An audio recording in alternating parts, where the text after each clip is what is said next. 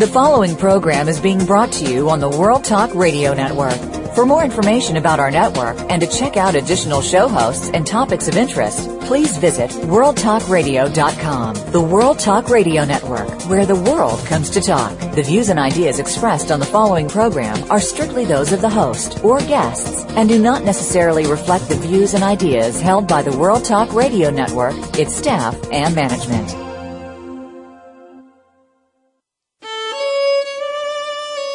This is Jerry Prokopowicz with Civil War Talk Radio. The centennial of the Civil War in 1961 was marked in part by the debut of Civil War Times Illustrated, the classic popular magazine on the wartime era. Now it's 2013, we're in the midst of the sesquicentennial, and it's time for a new magazine and a new medium. We'll talk today with Terry Johnston, editor of the Civil War Monitor, magazine, website, and multimedia conglomerate. That's today on Civil War Talk Radio.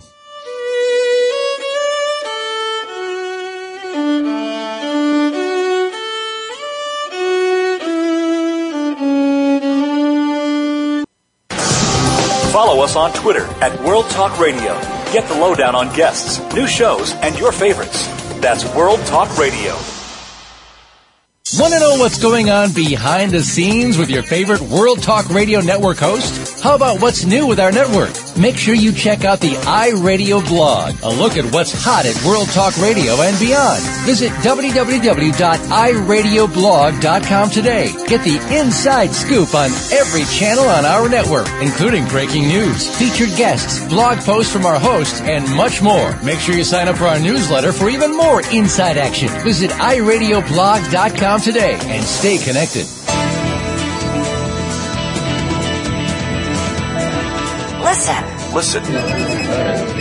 The world is talking. The World Talk Radio Variety Channel.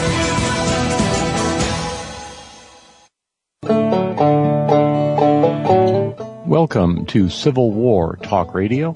I'm Jerry Prokopowicz, coming to you from the third floor of the Brewster Building on the campus of East Carolina University in Greenville, North Carolina, part of the UNC system, but not representing the system or general administration or anyone else, just myself.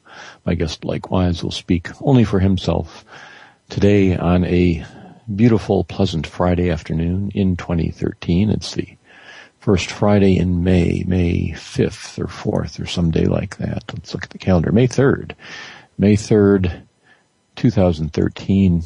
It's the end of the academic year here, or close to it, at East Carolina University. The students are taking their final exams. Tension is thick in the air. Also pollen, lots of yellow pollen everywhere. Not as much as a few weeks ago when it covers everything in a fine dusting. And then when it rains, the water looks like melted butter coming off the roof because it's this deep yellow color from the pollen everywhere. It's quite dramatic for those of us not raised in this part of the country. And it's quite dramatic for those not raised in this part of the country to see North Carolina, the old North State, gradually turning more and more into Mississippi East in a way that affects those of us in higher education. The state legislature's latest brainstorm is a bill to allow concealed weapons on campus, because if there's anybody who ought to be carrying a gun, it's a student with lots of pressure from finals and hormones from a breakup with a boyfriend or girlfriend and plenty of alcohol. I'll certainly feel safer knowing that that person has a concealed weapon. And of course, my colleagues, whom, as I mentioned on this show last week, I get to evaluate once a year, a very awkward and dislikable part of the department chair's duties, to evaluate one's own peers. I don't want them coming armed to campus, I'll tell you that. And I don't plan to defend myself Wild West style in the halls, as if that would be a good idea for anyone. But that's what they're doing while cutting the budget. At the same time, we'll have fewer faculty next year. But you didn't tune in this show to hear what's going off-center in higher education here in North Carolina. Rather, you are here to hear about the Civil War, and we have plenty to talk about besides our guest today. We will take a break next week. There will not be a live show because of commencement. They're the happy side of higher education. Gives us a chance to see our seniors graduating and heading out into the world. But we'll be back on May 17th, the following week, with Chris Makowski. He'll be talking about his book on the Battle of Fredericksburg. He's co-author of that book and several others, and we'll have his co-author Christopher White on perhaps in the fall if we can arrange that. Still scheduling May 24th, May 31st, Jonathan Wells from Temple University will join us. He's author of a book called A House Divided, The Civil War in 19th Century America. It's really aimed at a college audience, textbook style, and we'll talk about the challenges of presenting the Civil War to the youth of America today. On June 7th, Megan Kate Nelson will be here. Her current book is called Ruin Nation. It's about destruction in the American Civil War, an environmental history of the war, one might say. Promises to take a new look at a familiar topic. On June 14th, again, no live show, but I will be talking Civil War all day, somewhere in Virginia that day, as part of Matterhorn's travel. Matterhorn travels tour called This Hallowed Ground. It's from June 9th to June 16th. If you're interested and have the time and funds to do it, contact Matterhorn Travel and get on their list and get yourself a ticket. I believe the format will have us based in Northern Virginia and traveling on luxurious motor coaches to one battlefield after another. And you'll get to hear me talk about them. I'll get to hear you, if you're a guest on the trip, talk about them. It should be very interesting. I'm looking forward to that. So that's where I'll be, unfortunately, away from the show, though, on June 14th. And on June 21st, we will wrap up the academic year season with Jake Borrett, a filmmaker from Gettysburg, Pennsylvania, working on a film called The Gettysburg Story. And if all goes well, we'll also be joined by his father, Gabor Borrett, legendary director emeritus of the Civil War Institute at Gettysburg College, author of the Gettysburg Gospel and other books. And it'll be very good if we can get both of them on, hopefully. So that's our plan for the rest of this month and next, and that'll get us into the summer break when I will be traveling various places and looking for new authors and new filmmakers, musicians, artists, reenactors, anybody with a line to share about the Civil War. And if you know anyone, please send them to me. Send an email to me at East Carolina University, and I'm happy to take your suggestions and add them to the list. I'm already looking at the fall schedule. I have some good guests for that. Lou Major will open at the end of August. An old colleague of mine from many years ago, and we'll have lots of interesting things ahead. I'll just say that. To keep track of all this, check out the coolest thing ever on the internet, the website www.impedimentsofwar.org, where Mark Gaffney will keep you up to date on what's going on, and where you can contribute to Civil War Talk Radio with the PayPal donation button there. civilwartr@aol.com is the address. And I'm happy to send you a copy of a book, one that I've written, or ask for one off my shelf. I'll just pull one out and send it to you. If I can spare that, for a donation of $25 or more. And it helps fund the books that we purchase, that I purchase for the show. But it's not a tax-deductible contribution because it also helps me buy whatever I want. For example, fast food. On the way home last night from the season's final soccer match for the J.H. Rose Rampants, J.H. Rose High School Rampants women's soccer team. My daughter and her teammates finished out with a hard-fought match against a rival team from New Bern, which we managed to tie in the second half on an excellent goal, brought it 1-1 to the end of regular time. But we went into overtime, and fatigue told, and the girls lost ultimately 3-1. But had a wonderful season, and it really was great to see them playing together so well. And one more year of that for you to listen to as I tell you about J.H. Rose Soccer. Longtime listeners to the show, or anyone who wants to download podcasts from early in the history of Civil War Talk Radio, will get to hear about the days of the Greenville Stars, the youth soccer team that each of my daughters played on at one time, and that I had the excitement of coaching at one time. And there were many great moments here on Civil War Talk Radio shared with listeners, until eventually listeners began to complain, or at least one of them did, that he didn't want to hear about soccer. He wanted to hear about the Civil War. I told him he could get his own show then and talk about whatever he wanted to. But we do want to hear about the Civil War, so let's get back to that. That is our topic today. And our guest, who I hope will take over the talking, because I'm hoarse from shouting at the girls, shouting encouragement at them, and last night, and encouragement at the referee who required my sage counsel from the sidelines, leaves me almost voiceless. So, welcome to the show, the editor of the Civil War Monitor, Terry Johnston. Terry, are you there? I'm here, Jerry. Yes, and I would urge you to continue your discussion of the soccer match. It seems like it was a real good one. Well, it was a great season. It was really fun to see how well the girls did, and how much their coaches seem to have learned since the past year. They really did. Well, since you asked, they played a absolutely bizarre-looking 4-4-2 formation in which they overshifted to the right or left. So the right back was playing on the left half of the field if the ball was over there. And every team would have one of their forwards flanked out 30 yards beyond our last defender, off by the sideline, all by herself, waiting for the ball. And all the fans are yelling, "Hey, she's behind you, get that open player." And the girls were told, ignore the open player, just play on the side where it was, and we'll overshift back when it comes that way. And sure enough, the other team never scored by trying to cross it to the open player. They couldn't get it over fast enough before our girls could react.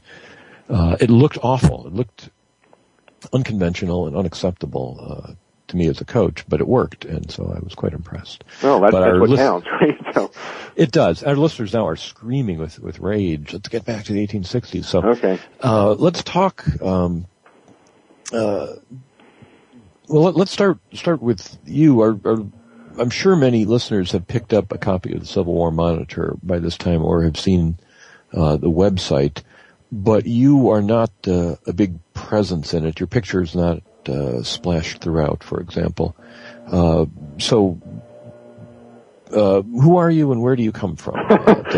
Tell us your background. Well, it's not very exciting, Jerry. I'm currently in New Jersey, which is where I grew up, and after living up and down the East Coast for many years, I've been back here for several, in the Atlantic City area down on the coast.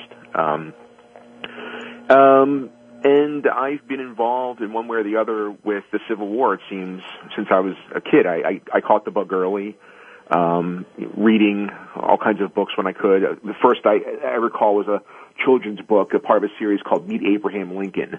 I was probably in the second grade, and just that was basically it. And went on to college, studied history, got my master's at Clemson University in history, and have had my foot in and out of the doctoral program in history, working for my PhD. I've been ABD for several years, and embarrassingly many years, I guess I should say. But I've also at the same time been involved, as you know, with Civil War magazines. I about a decade ago, maybe even a little bit more, was on this editorial staff of the magazine called North and South.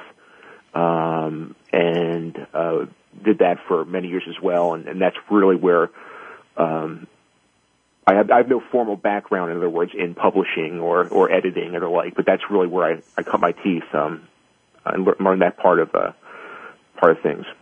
How did you get connected with North and South?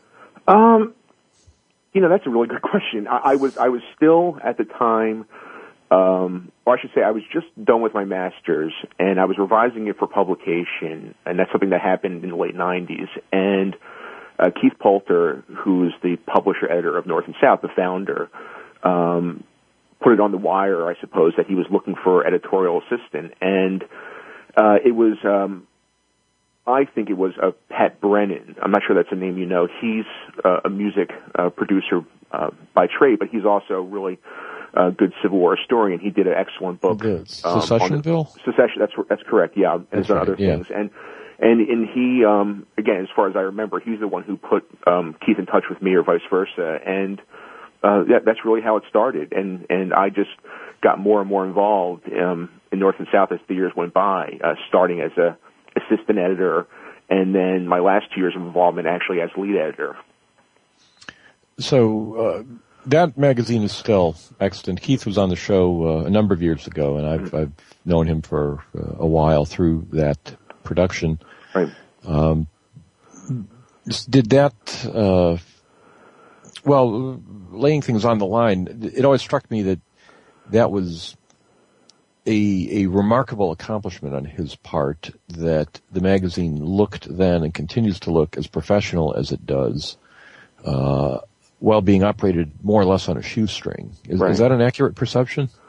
Well, I'll tell you what, I think the brilliance of Keith Poulter, if that's the right word, with North and South is the vision he had.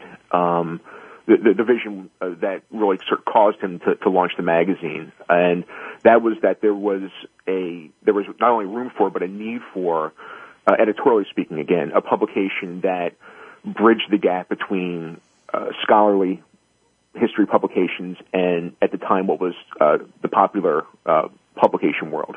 If you were looking at the spectrum, if to exaggerate to sort of make this point, on the one hand, on the scholarly end, it might be the stuffy, publications that are, by and large, especially when we're talking about journals written for other scholars, and on the other end, again, to exaggerate, it might be the fluffy, forgettable, overly sentimental popular history that characterized many of the other magazines at the time. So in that regard, absolutely, I think Keith had a great editorial idea. It's one that I embraced and hope in some small way helped forward during my years there. And it's basically the editorial philosophy I guess I like to say I'm trying to do it, that version 2.0 with the Monitor, in a way. Well, that is an interesting thought about the spectrum. Let's take a short break and come back and talk about where the Civil War Monitor fits into that spectrum and other things. Our guest today is Terry Johnston. He's the editor of the Civil War Monitor magazine and website. I'm Jerry Prokopowicz, and this is Civil War Talk Radio.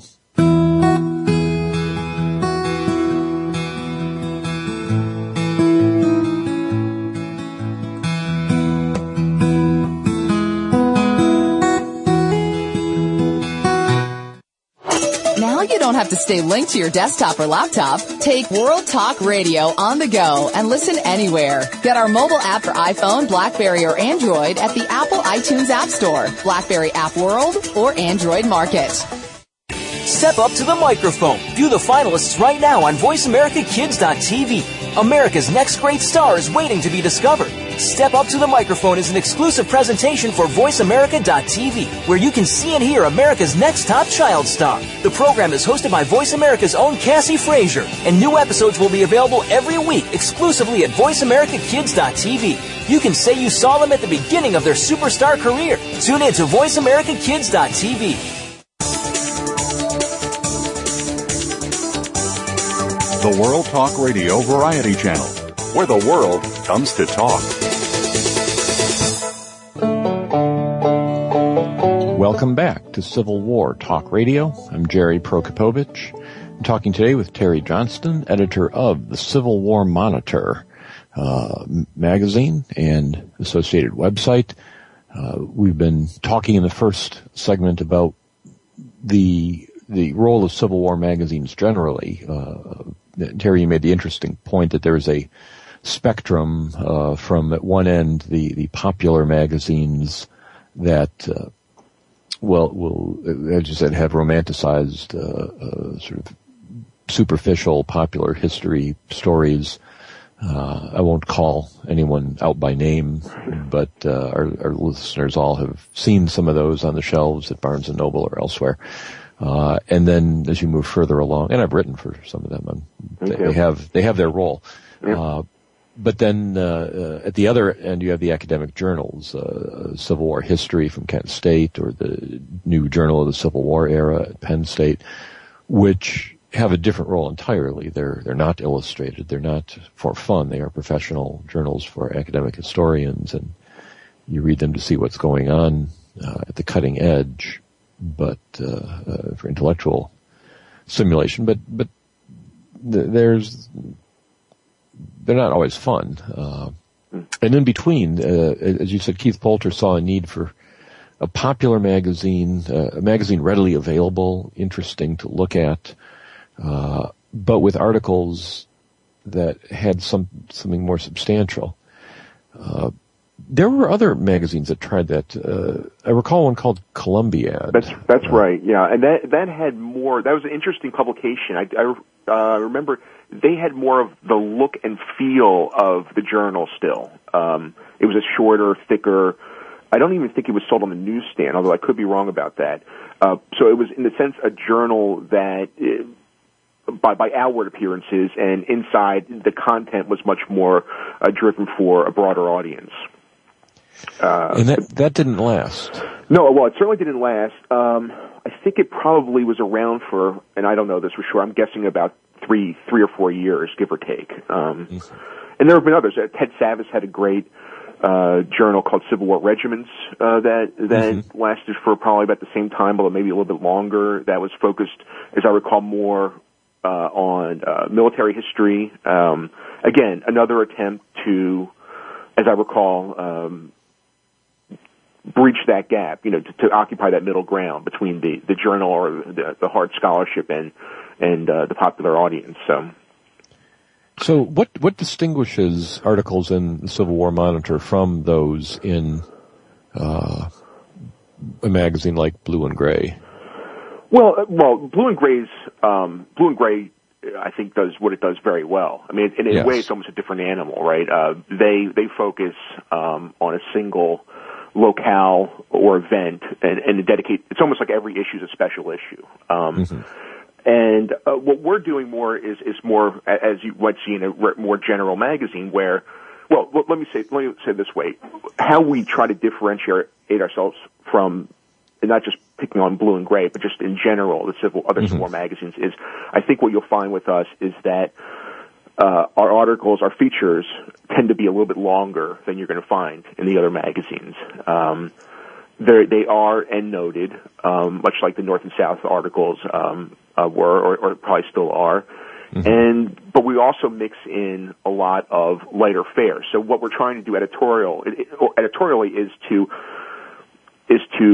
appeal to that middle ground, but to do it in a way that's not being done by the other publications, in the broadest sense. What kind of feedback are you getting from the Civil War community? So far, I can tell you no lies, Jerry. I mean, it's been positive. It really has. We're doing pretty darn well, and it's been interesting because, and this is where our digital presence helps us a lot. Is we're getting a lot of feedback from social media and comment sections on the websites as to what people want to see, what people like and dislike of what they've already been seeing, and it does really help us pivot and think where we might go in the future, in the short and long term. So, but generally, it really has been positive. It's really been great so far. Well, you mentioned the digital aspect, and every magazine today has an affiliated website. Every newspaper does, and right. We're in a plastic moment when we don't know what things will look like in 5 years or 10 years, whether we will have paper newspapers or magazines the way we do today. How do you see, talk about the website and social media presence of Civil War Monitor? Yeah, it's a exciting and sort of daunting place we're in right now, isn't it? Where the economy is still hurting. You would think that maybe not the smartest idea to launch a new business during this time, and a magazine at that.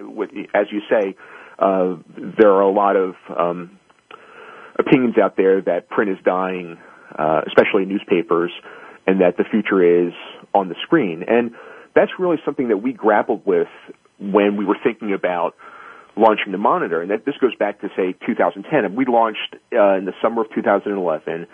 And like I said, this was an idea in my head ever since I parted ways with North and South. I think that was in 2007. And knowing that the Centennial was coming up and there might be an opportunity for an uptick in readership and audience. And we actually, for a time, thought about going in all digital, not even having a print magazine. And there seemed to be a lot of pros. Again, maybe capturing the new audience, hearing all these stories about print dying, utilizing new technologies at much lower cost. To produce a magazine, obviously, you have to print it, and that's really the main cost, and it's a big one. So eliminating that, and we really were thinking about it, but there were cons as well. And going back, looking back now at 2010, we're glad we went with the print route as well. At the time, you were hearing a lot of buzz and rumors and scuttlebutt about all of these big digitally based things that people were going to be doing Civil War-wise during the sesquicentennial. A lot of them haven't really come up. I mean, I would hear stories about big New York design firms who were going to do pro bono work for fill-in-the-blank organization, doing these huge digital interactive maps and smartphone apps and you name it. And there was a big uptick, especially right after the Sumter anniversary happened. A lot of blogs, some of which have died. There are still some big ones doing great work, like the New York Times Disunion blog. But again, at the time, we were worried about, the little voice in our head was saying, we don't want to be crowded out. You go in all digital, you don't have a presence in print. That could be a really problem. And really, we've always wanted to keep printed hard. There is a sort of permanence to the actual holding a copy in your hand, thing. And thinking about our audience too it was one thing to talk about maybe capturing people who were, might come new to the Civil War during the sesquicentennial, who might tend to be younger. But if you consider, as you all know, the established quote unquote Civil War readership, they tend to be, of maybe median age, a little bit older, and maybe less likely to want to read things on the screen. So we really came around to thinking we've got to do both. Let's do both. Let's be flexible, and put ourselves in a position where we can pivot as need be going forward. As you say, who knows what things are going to be like in 5 years? What's going to be the hot technology, and the like. So that was really our idea coming in to cover as many bases as we could, and to have the attitude of being flexible going forward. Well, the decision to go in print certainly is satisfying to old timers who like the ability to heft a printed magazine and carry it to various places where you might not want to risk your tablet or reader. Right. But there are two things come to mind. The first one is how do you monetize a web presence if that's the only thing you do? Is advertising sufficient to carry something like this forward? No, and that was another argument for going print as well. Now, I say no as the Civil War Monitor. If you're the New York Times or the Wall Street Journal, there are probably ways to do a lot better. But even the biggest of big companies, you hear about, they've been grappling with what to do with paywalls, that they're finding all of this advertising leaving print, and at one time, maybe 3 or 4 years ago, they were thinking, oh, well, we'll make it up on the website. It hasn't happened. I've seen different bar charts where maybe a 10%, a fraction of what these big companies have lost in print advertising, they've made back on the web. So it looks like that's a dead end, and especially for a small company like Guts, you can't rely on that. And so we look at our web presence as it's certainly it's a vitally important part of the venture. We look at the two wings basically of a print wing and the digital wing, and having them do their own things, but under the same banner.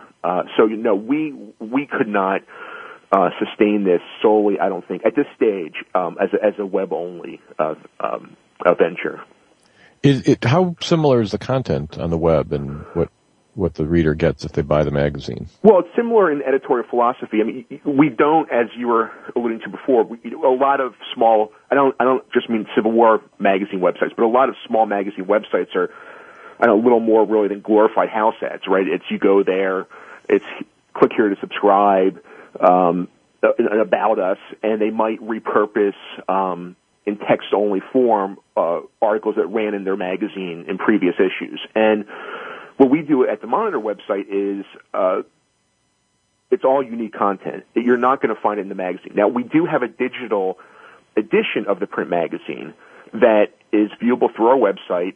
That is the only thing that's, I guess you would say, behind a paywall. That is something that you need to be a subscriber to the Monitor to be able to view. As a convenience, it's great to have the archive of the back issues, easy to access. But everything else on the website is unique. It's not in the magazine. We have several blogs, interview series called Behind the Lines, which really we're pleased with.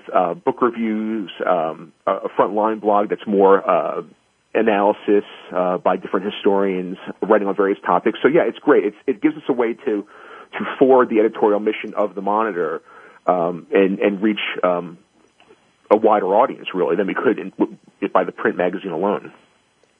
Now, one of the issues that anyone faces writing about the Civil War, but that you would face much more trying to reach a broad audience than, say, a scholar writing his or her own thesis would face, is the politics. And certainly North and South always had the letters column where you had people writing in every issue that this Yankee rag is disgusting and I'm canceling my subscription, and there'd always be 2 or 3 others that you are so pro-Southern, we're not going to pay attention anymore. And Keith's view was, as long as he got some on each side, he must be doing something right. First of all, do you get that same kind of passionate letters from, we'll call them the fringes on either side? Do you believe there is any editorial slant to what you are producing, or how do you handle this whole issue? Well, we don't get the level of that kind of feedback that we did back at the North and South days. And I remember it well. I mean, I'll never forget there was one time back in North and South where I got when I was the head editor, within about 2 weeks I had gotten 2 different letters, one from someone writing from the North and one from a Southern state, and they had each had the same problem about how dare we put the Northern was saying all the rebels on the covers all the time, and the Southern are the opposite. And I went back, I remember, to the last 5 or 6 issues that we had published, and literally every other cover we alternated Yankee and Rebel. So I mean, there were irrational commentators. We get a little bit of it now. You're never going to please everybody. At the same time, we don't want to try to be controversial for the sake of being controversial. I mean, we're not afraid to, at least this is our philosophy, we're not afraid to publish articles that might potentially offend, whether it's an interpretation of a topic or the topic itself. We had debates. Kevin Levin, who I know has been on your show before, did a great article for us in our current issue, which we call Confederate Like Me, on the African-American slaves who were brought to war by their masters, the camp servants in the Confederate Army. And you're thinking, going in there, do we want to tackle black Confederates again? It's been done, and it's always going to stir things up. And we thought, well, let's do it, but do it in by a different approach. So yes, it's something you have to be aware of constantly, because we want to sell magazines, obviously, but at the same time we want to stay true to our mission and what we think good history is, and if good history means publishing things that might, again, provoke or be controversial, then so be it. Can't be afraid of that. So how do you select topics for the magazine? It's just something. Well, I mean, sometimes you'll hear about an author or historian who's writing on a particular subject, and you think, wow, that sounds interesting, let's pursue this. Or with the recent, or as I should say, the lead article in a current issue, which you participated in on the Lincoln movie, it was just something that kind of, someone had a light bulb moment and said, let's think about doing this in a different way, a different kind of coverage of what was being covered by a lot of people, Civil War and non-Civil War publications alike. So it's always a combination of factors, and we get inspiration, I must say, regularly from non-Civil War, non-history publications to see what other publications are doing, how they're covering their own subjects. It really does produce a lot of light bulb moments constantly. So there's really no one way or no common way that this happens. Well, you mentioned the current issue with the Lincoln movie sort of combined review as the cover story, and I did participate in that. So listeners are thinking this entire program is a commercial for my work here, which it is not. It's a commercial for yours. Well, but not that either. It really is a publication that I think most listeners, if they're not familiar with, would certainly want to be. But that article, the Lincoln article, had other authors. You asked a number of people. Peter Wood, who wrote Black Majority many decades ago. James Oakes, who has a new book out on emancipation. Right. Matt Pinsker was in it. Jason Emerson. So, and all these people have been on the show. They're not Peter Wood actually, but I think all the others have at some point. If not, I'll get to them. Right. And are people that have been heard from in the Civil War community, and that is true of many of the authors that you have throughout. Looking at the others in this issue, you mentioned Kevin Levin, Brooks Simpson. Let's take another short break. I want to come back and ask you how you round up authors for this. So we'll talk about that and other things in just a moment when we return. Our guest today is Terry Johnston, editor of Civil War Monitor. I'm Jerry Prokopowicz, and this is Civil War Talk Radio.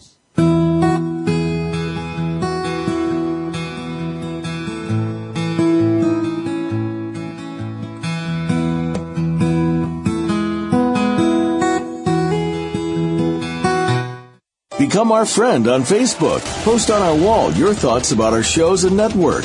Visit facebook.com/World Talk Radio. The latest business information is made simple with the Voice America Business Network.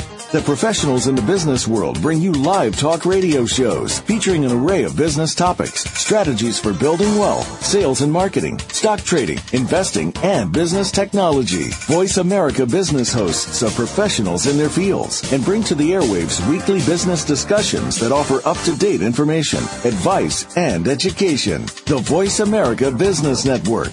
The bottom line in business talk.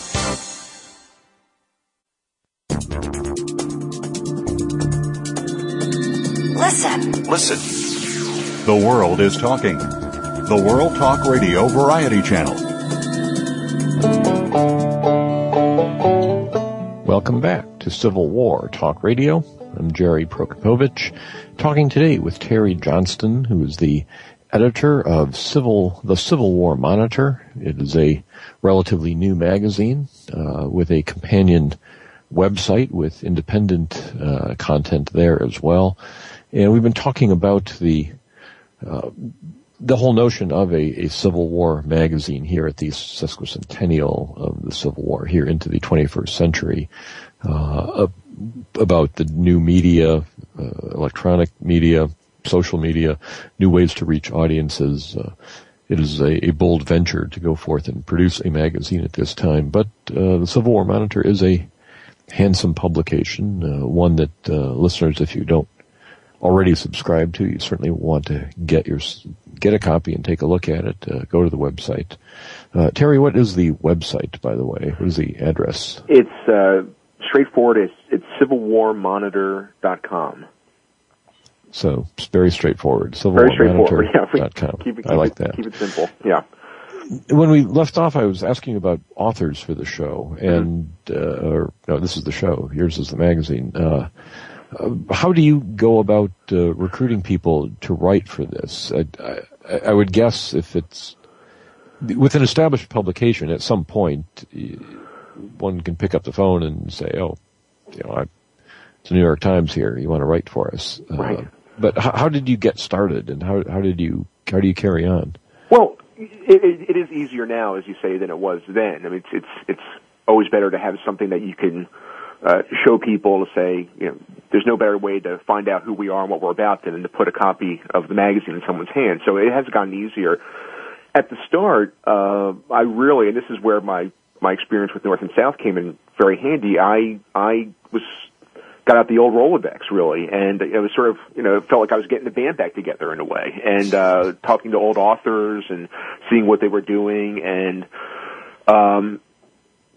that's really what sustained us for the early days. And they were great foundational blocks because, again, early on and even now, we rely heavily, not exclusively certainly, but heavily on professional historians. And I don't mean just academics, but folks who do this for a living, who are on the cutting edge of research, have great ideas, and know how to express them equally importantly to the popular audience. So it was a bit of a challenge early on, but that's really, it goes with the territory. And you're right. It has, as we're going on our two-year mark anniversary coming up toward the end of the summer, and it does become a little bit easier to approach some people who might be considered, especially in the academic world, really, really top-notch big gun types. So, but I almost all of the pieces in the magazine, there are some exceptions, but are pieces that we solicit directly.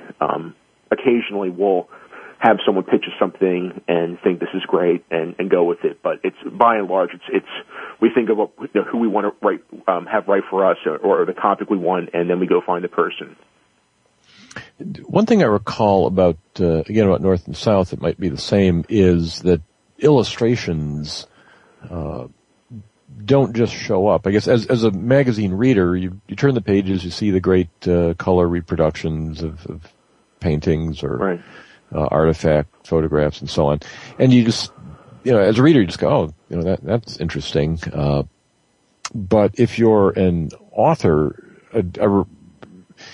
in some magazines the editors ask the authors, can you send us illustrations to go with your piece that will help us find a way to put it in. Do you have your own sources of these? Do the authors provide them? How do you do that? We really do our own thing. I mean, it's always great to get recommendations from authors who, again, if they have been in the trenches of research, especially if it's an obscure topic, and they've come across archival photos and the like that are relevant and obscure, then we really rely heavily on our authors to at least point them out to us. But other than that, we do our own photographic research. We rely heavily on, not surprisingly, places like the Library of Congress and the National Archives and other big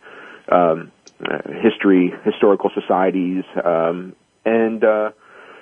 It can be a challenge. It really can, depending on the topic again. I mean, not surprisingly, say, to illustrating an article about something that happened at Gettysburg is a lot easier than doing it for some smaller engagement, for instance. So, but there are ways around those things too. So it's another thing we want to avoid as much as possible. And again, sometimes this is a challenge, running with the same imagery that you would normally see in the other magazines. That was my next question. I'm sorry, Jerry. I'm sorry. That was my next question. Oh, okay. Gettysburg may be easier, but you show a piece of the cyclorama, right. We've all seen it. Right, exactly. What else can you show me? Is there any risk that you're just going to run out of fresh material? Well, I mean, that doesn't go for images either, right? I mean, I have extended family members thinking, when are the ideas going to dry up for articles? And I try to tell them that this is, we will always find something different, because we're not just a Guns and Battles magazine, right? We're open to pre-war, post-war topics and social history, economic, political, and the like. So, I really don't. Maybe there are actually, in a way, more limitations as to what kind of artwork we can use. But we've already gone around that in certain ways. For instance, on our covers, we've, in several of our issues, hired illustrators to do renditions. Instead of putting a photograph of Sherman on our cover of our issue maybe a year ago, we had a great illustrator do a painting of Sherman. So there are ways to make things work when you can't find exactly what you want in a photograph or an archive. So, thinking about authors, a question I often ask people on the show is who they like to read. Yeah. And this would be, I guess, a challenge for you, since if you're like me, when you get an interesting book, your first thought is, I should call this person and get him on the show. Right. You might have the same reaction. I get an article out of this person. But who do you like to read? Well, that's a terrible question, Jerry. And I know this, and I'm going to turn the tables on you. I want to use one of the answers you've given me recently when I tried to hit you up to do a end of year bookish piece. The top books as we do of a certain year, and you said something to the effect like, "I'm 2 years behind in my reading," right? And it's true. I mean, my bedstand, so to speak, is just stacked with all of these books that I need to read, that are important to read, and that I just haven't had the time to get to. So, I have no real author, Civil War historian who I read regularly. Well, that's not true. I mean, there are folks, and this is a bit self-serving because some of these people are on our editorial advisory list, but Stephen Berry is one. He of the University of Georgia does terrific work and has done terrific work. That most recent volume they did, a compilation called Weirding the War, I thought was just really great. Really kind of pushing the boundaries of what Civil War history is. I want to read Jim McPherson's new book on the Naval War. I haven't gotten to that one yet. I'm looking forward to Bill Freeling's forthcoming book on Lincoln, which should be interesting. And I know Alan Gelzo, his Gettysburg volume, I got to see an advanced copy of, and it's just terrific. So there's no one author really to point out, but just always interested in reading something good when I get the chance to read. That's always the challenge. There's an academic, a novel about academic life where the professors play a game. I think it's called Confession or something like that, in which you admit what is the most important book in the field of your specialty that you have not actually read yourself. Right. And somebody goes too far. They're a Shakespeare person who's never read Hamlet or something. But I felt that way. I think I confessed in something where I said I was 2 years behind, that I hadn't yet read Drew Faust's book on death in the Civil War. And after saying it, I thought, I probably shouldn't have said that. Right there, probably not. I've just gone too far. But it is a challenge to keep up. You're absolutely right. There is so much interesting material coming out at all points that it's difficult to keep up.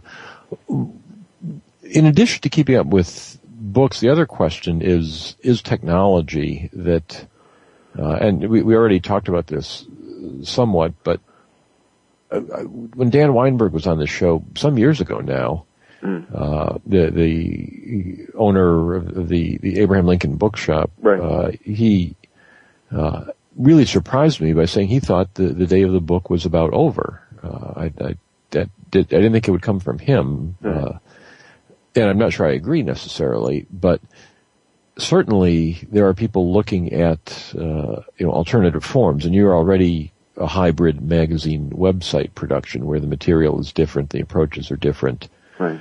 It's not just what we used to call it in the museum world. They call it the book on the wall, where somebody makes an exhibit by just putting up panels of text. Right. Nobody wants to see that. A website that is just text on a screen, take the magazine, put it on the screen, doesn't do much, but taking the unique qualities of print and website and using each in their own way is a way to go at this moment.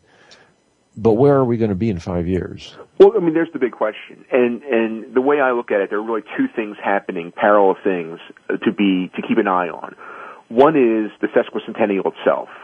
There have been a lot of people for years, and even now, who have just been the ultimate pessimists about it's not going to be like the centennial. The interest in the Civil War has been waning, and this is not going to help at all. On the other side, the other parallel stream is the nature of the print business. What's going to happen to magazines and books? Are we going to have anything to hold in our hand that doesn't have a screen in 10 years? The former, really, as far as I'm concerned, the sesquicentennial, I just think it's all an expectations game. I look at this as a sort of a seed planting period.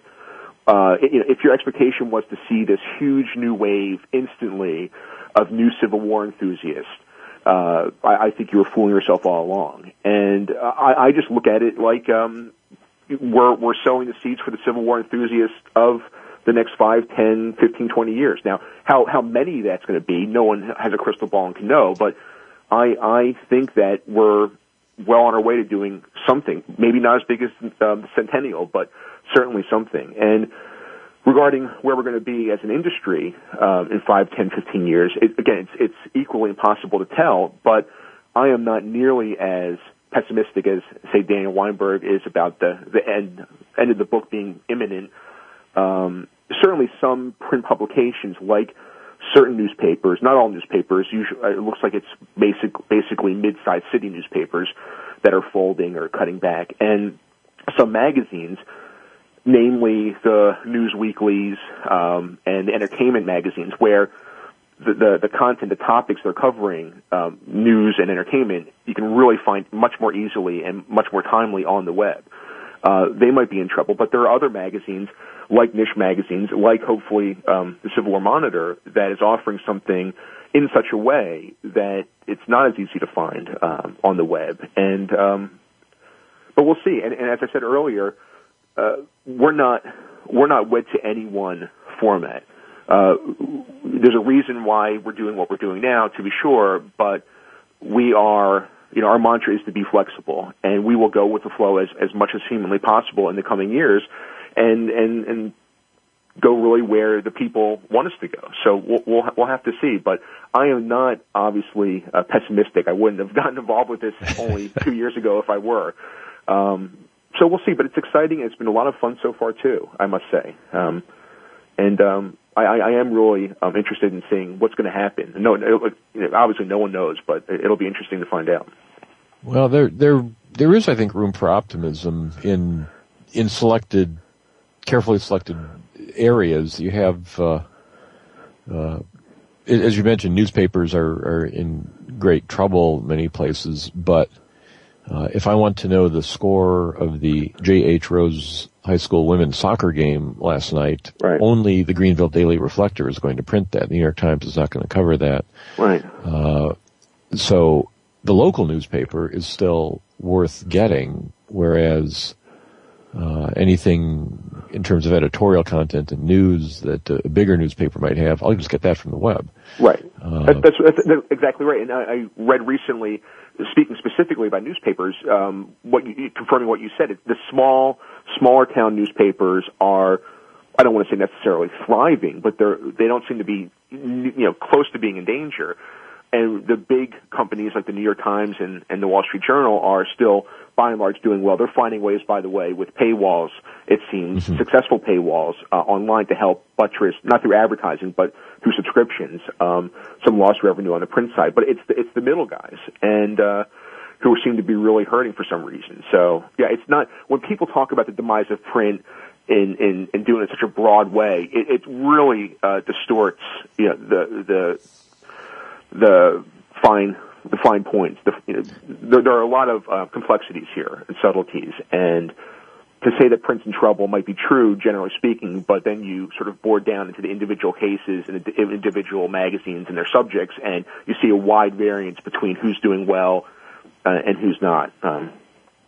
Well, that's a, as you say, an optimistic and positive take on things. Maybe foolish, Jerry. I don't know. Well, you'd have to be optimistic, again, as you said, in 2010 to start a print magazine in this era. But as you have done by combining it with a website, it certainly does fill a niche different between what North and South and some of the other print magazines offer and what the journals offer, and certainly different from the vast number of sort of undifferentiated websites that one can surf to at any time dealing with the Civil War, made by anyone from full-time professional historians to eighth graders to political extremists. You never know what you're getting, and because your work does use endnotes, does tell us who wrote it and what their sources are, at least there's some credibility there that makes it worth spending time on. Right. So speaking of time, we are out of it, as happens too soon each week. But I know our listeners will want to get hold of a copy of the Civil War Monitor. They'll want to go online to civilwarmonitor.com and take a look at the website, consider buying a copy or subscribing.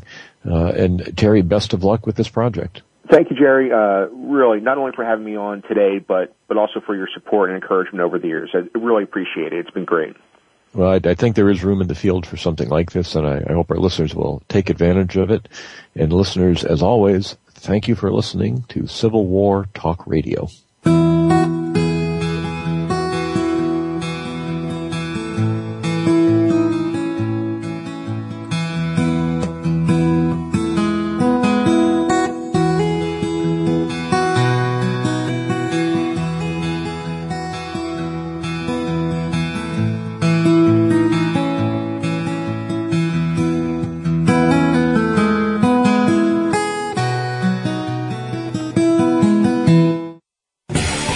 Thanks again for listening to the preceding program brought to you on the World Talk Radio Network.